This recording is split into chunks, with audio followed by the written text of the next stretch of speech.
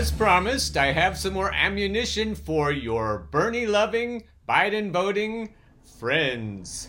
Make no mistake, this is the blame game, and we're trying to get out ahead of them. You know what's going to happen if Trump wins in November. If it weren't for you Bernie or busters, we could have defeated Donald Trump. No, if it weren't for you comfy Democrats who just thought Bernie or busters were bluffing, we would have Bernie Sanders on the verge of victory right now, and not Donald Trump or sleepy Joe Biden. As it stands now, we're on the brink of electing one or the other racist rapists. And who's to blame? You comfy Democrats are to blame. So let's get this all squared away now before the blame game even gets started.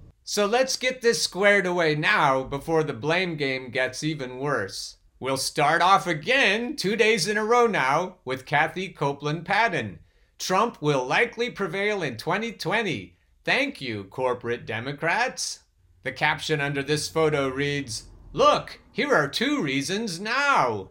It's almost adorable how outwardly confident establishment Dems are about taking back the White House in 2020, even though they are making the same derpy blunders that cost the pantsuit succubus the election back in 2016. You know, adorable in that want to give them a 2x4 off the cranium adorable. At this point, I don't know what's more off-putting, their whiny sense of entitlement to my vote or their bitchy, bossy fear politics. But you must bend to our will. The most important thing is ousting Trump, not voting for the candidate who best represents your values. Submit! Submit! How about no? It's interesting to note the differences between the progressive Bernie or bust philosophy and the establishment Dem vote blue no matter who battle cry. The former is a statement of intent stressing the autonomy of independent voters, while the latter is a presumptuous admonition to vote for whatever neoliberal corporate puppet the DNC thrusts upon us, whether we are party members or not. Nope. Once again, not happening. No matter how hard you try to dress your craptastic candidate up in pretty wrapping paper, Biden still stinks to high heaven. I know you poor, beleaguered neolibs just want to get back to brunch, while the rest of us, the privileged, as you call the millions of us hanging by a thread, continue to rail against the decades in the making shit show we have thanks to lesser evilism cowardice such as this. Come join us in the real world where an oligarch is an oligarch, no matter the color of their tie. Remember, the Democratic Party asserts that, as a private corporation, they are not bound by their own charter. They reserve the right to handpick the candidate of their, meaning the plutocracy's, choosing. In a nutshell, Democrats freely admit their primary process is just political theater. And yet, they never hesitate to strong-arm both Green New Deal Democrats and independent progressives. The kicker is that the resistance, in all caps, I laugh every time I type that, vilifies Trump while supporting establishment Democrats who assist Trump in every way possible. Yet they don't see the issue with this at all. Seems their logic is that the best way to combat fascism is by condoning fascism. Don't believe me? Get off that Zoom meeting or Facebook or Pornhub and check the voting records. They can and do speak for themselves. You must understand one simple fact. Our current fiscal crisis is a deliberate hijacking of the economy, not the result of unforeseen circumstances. It's the elite's plan going off without a hitch. Ever wonder why there's always enough funding for endless corporate bailouts but not crucial social programs? Because that's how a rigged system works. And we make it so easy for them. Since Americans are conditioned to equate poverty with criminality and wealth with virtue, they feel they must be eternally grateful for whatever crumbs get shunted their way without demanding more. After all, it's better than nothing, right?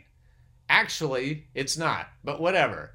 There are gazillions of ways the Democratic Party is saving everyone the hassle of a sham election in 2020 and just handing another 4 years to the orange anal wart. Here's just a small sampling. The the staunch refusal to address the obscene amount of corruption running rampant in their party. When caught red-handed, it's best not to go on the high horse defensive and claim cheating is your prerogative per your organization's charter. There's nothing sleazier than officially legitimizing your own dirty dealings. Candidates like Biden and Harris prove that the DNC refuses to learn any lessons from the hefty progressive bitch slap administered in 2016. The message was clear. No more corporate neoliberals. We weren't kidding then, and we aren't kidding now. The Me Too, unless the rapist is blue, McResistance has yet to grasp that obsessing on ousting you-know-who accomplishes nothing. Trump didn't cause this fustercluck. He's merely the big, dumpy, derpy result of it. America didn't suddenly collapse in ruins when the marmalade moron waddled into Washington. Our decay is just more noticeable now because it's an unrelenting sideshow attraction, and Donnie can't sing Al Green jams as excellent as Barry. You know that's probably not true. This is me talking. Donald Trump actually sings pretty well. You can go back and watch him on the Hee Haw show, I think it was. I can't remember exactly where I saw him, but in his younger days he could actually sing pretty well. Back to Kathy. Yes, we get it. You hate Trump. We all do, but high-fiving each other over shared Twitler antipathy won't get any of us health care, fair wages, or the dismantling of the police state. These were serious issues before Trump, and will also be serious issues after Trump. I repeat, these were serious issues before Trump, and will also be serious issues after Trump. So, the specter of another term of Trump doesn't fill you with adequate terror to vote for a hair-sniffing, dementia-addled doofus and mocha Hillary? Okay then, Putin! Boo! Yeah, chew on that, progressives. Putin! And Trump! Putin! But in the end, you can always count on the majority of the American people being unutterably and unfailingly stupid. This is the main reason Trump will easily win a second term. He will, and the Democrats will have no one to blame but themselves. Again. And the other piece of toast for your comfy Dems breakfast enjoyment is, by Joe Brunoli, Bernie Sanders and the Irony of Independence. Why you should not listen to Bernie now. You can tell all of your derpy friends that we're not following Bernie into the dumpster fire. There is an argument raging across Bernie world between those who want to vote for Biden and those who want to vote third party. Both sides claim to have Bernie's blessing on their decision, and both sides have reason to. Note, this article is just a reality check for my fellow Berners, and it is not meant to be a critique of Senator Sanders himself. In order to understand Bernie's seemingly contradictory statements on voting, both in 2016 and 2020, you need to understand Bernie's personal history and his unique position in the Democratic Party, and how it is that Bernie's independence actually makes him more dependent on the good graces of the Democratic establishment. It all started in Vermont. Most people know that Bernie Sanders is an independent, in quotation marks. When he appears on TV, he usually has an I after his name. But why is he an independent, and why does he continue to be an independent? The answer has a lot to do with the particulars of Vermont politics. When Bernie first entered politics, he ran for mayor of Burlington in 1981 against an entrenched, centrist/corporatist Democratic machine and won by 10 votes. He thereafter served successfully until 1988 when he set his sights on the House of Representatives. He ran as an independent and lost. In 1990, he ran as a Democrat, but without the blessing of the DNC, and had to run as a write-in candidate in the Democratic primary, and lost. It was then that Bernie made a deal with the Democratic Party. If they would support him in the general election running as an independent, then he would give them his loyalty and his vote in the House. The Democrats agreed, and Bernie won his first House election as an independent, beating the woman who had won the Democratic primary.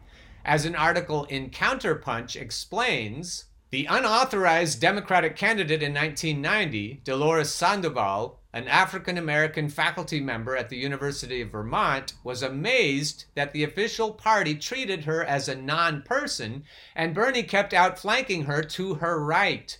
She opposed the Gulf buildup. Bernie supported it.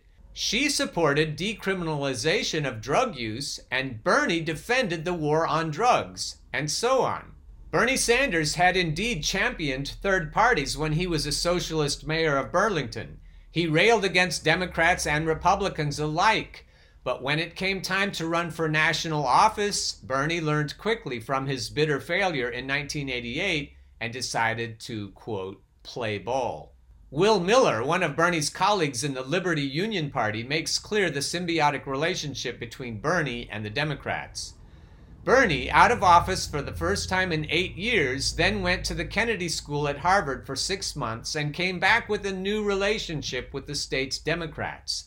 The Vermont Democratic Party leadership has allowed no authorized candidate to run against Bernie in 1990 or since, and in return, Bernie has repeatedly blocked third-party building.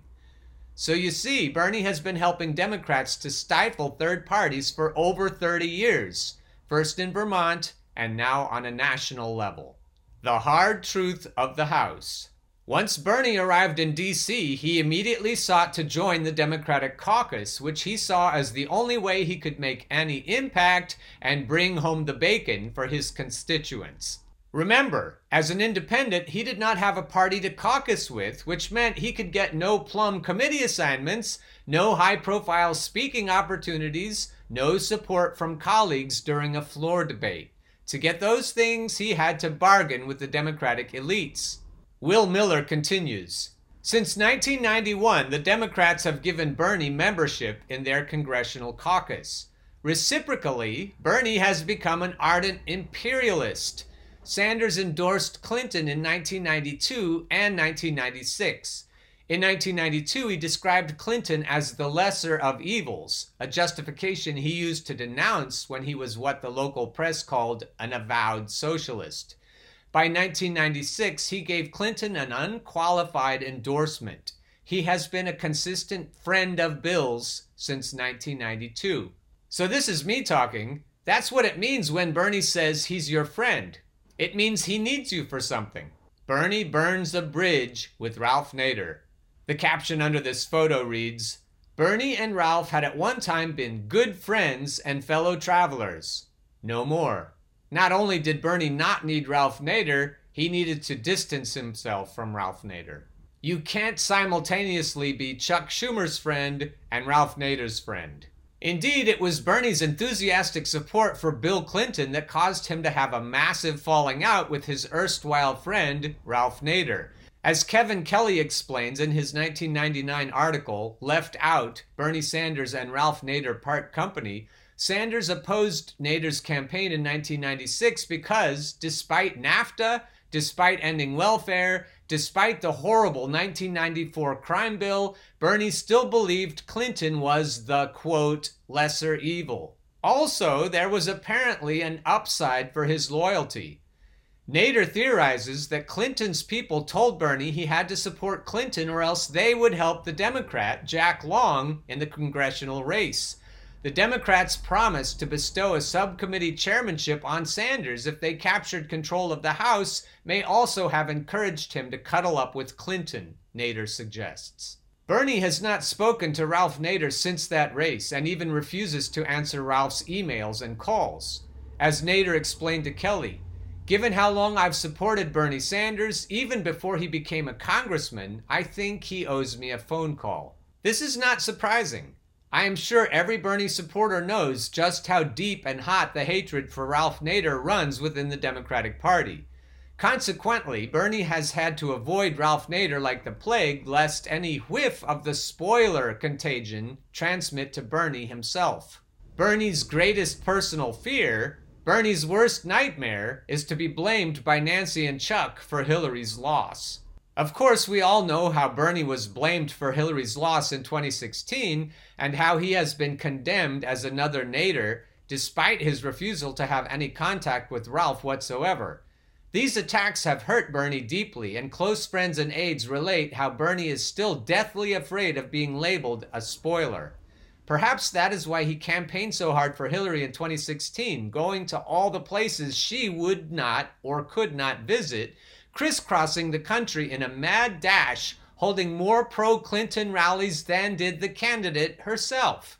Alas, all that effort was for naught.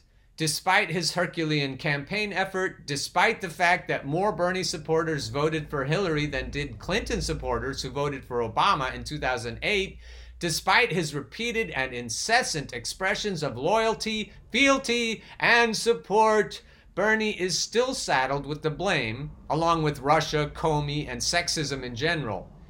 He hurt me.